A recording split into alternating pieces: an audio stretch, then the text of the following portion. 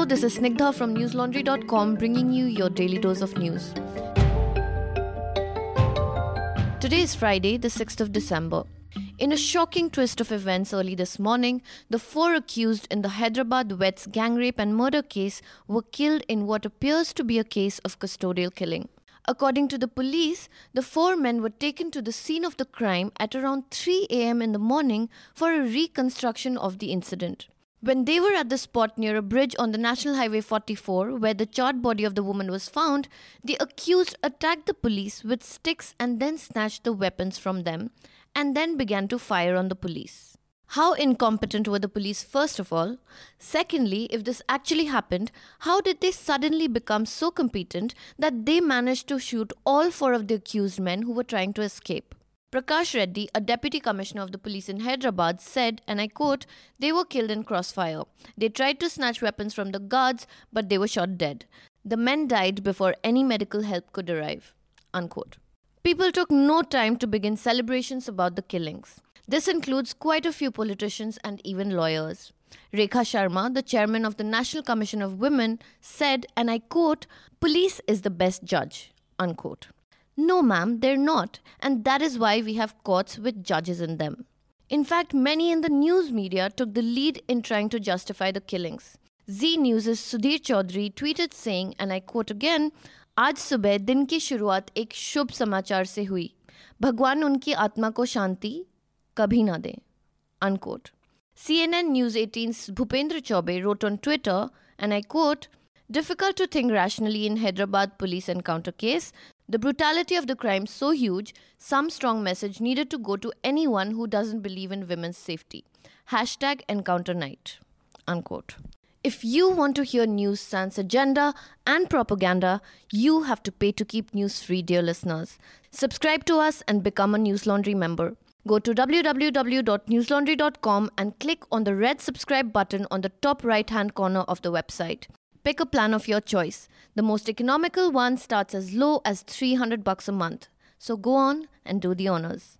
On November 27th, the 26-year-old vet was smothered, raped and burnt by 4 men, and her body was found the next day on November 28th on the Hyderabad-Bengaluru National Highway. 4 men had been accused of raping and killing the woman and were arrested on November 29th. While it is definitely true that for a crime as gruesome as this, the perpetrators need to be punished. But that is only after the due judicial process is carried out and people are convicted. What is the point of having courts otherwise? A 23-year-old gang rape survivor from Unnao in Uttar Pradesh is struggling for her life with 90% burns in Delhi's Safdarjung Hospital. In a statement to the police, she said she was trashed and stabbed before being set on fire by 5 men near her village in Unnao. The 5 included 2 men who were accused of raping her. She was on her way to a court hearing for her rape complaint when the men surrounded her near a railway station. She said, and I quote, "They surrounded me and first hit me on the leg with a stick and also stabbed me in the neck with a knife. After that, they poured petrol on me and set me on fire." Unquote.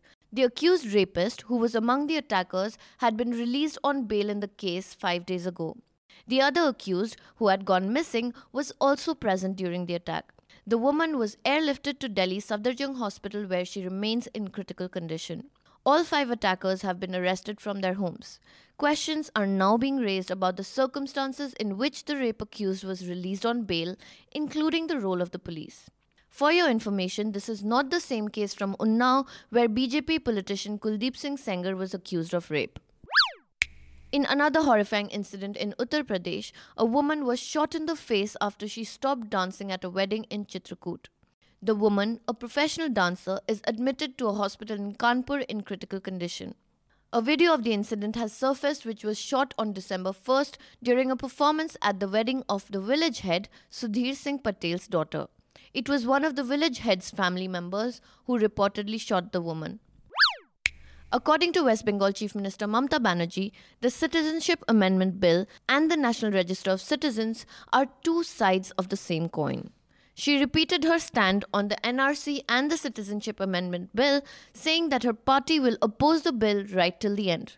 While addressing her party workers in Kolkata, she said, and I quote, "If you give citizenship to all the communities, we will accept it. But if you discriminate on the basis of religion, we will oppose it and we will also fight against it." Unquote.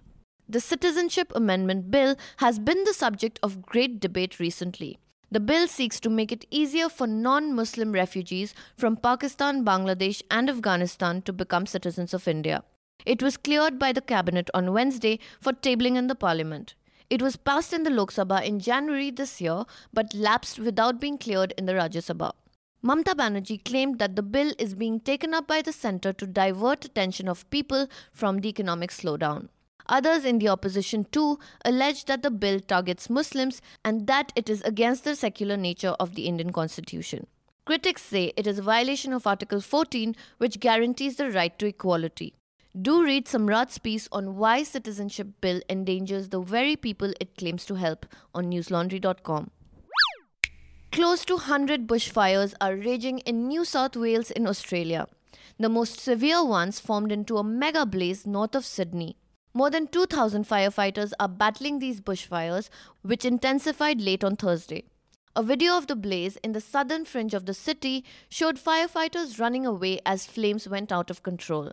Australia's largest city has been blanketed by thick smoke all week, causing a rise in medical problems. Since October, bushfires have killed 6 people and destroyed more than 700 homes across the country. The severity of the blazes so early in the fire season has caused alarm and prompted people to demand greater action to fight against climate crisis. Now for some homegrown stuff from newslaundry.com. More than 2.5 lakh transport workers in the Telangana State Road Transport Corporation and their family members struggled to survive during the nearly 3-month strike. The situation got so rough that at least 5 of them took their own lives. We began a News Laundry Sena project to bring you the stories of these workers. Thank you for your contributions. We are very close to reaching our target, so please keep them coming. Our reporter Pratik has already filed his first story of the series, and you can read it on our website www.newslaundry.com. If you're listening to this podcast for the first time, News Laundry is a 100% ad-free news platform. We believe news can only be independent if readers pay to keep it free. That's all for today. Have a great day or a good night, depending on where you're listening from. See you tomorrow. All the News Laundry podcasts are available on Stitcher, iTunes, and any other podcast platform. Please subscribe to News Laundry. Help us keep news independent. To catch all our podcasts on news, pop culture, current affairs, and sport, visit newslaundry.com. Follow us on Facebook, Twitter, and Instagram, and subscribe to our YouTube channel.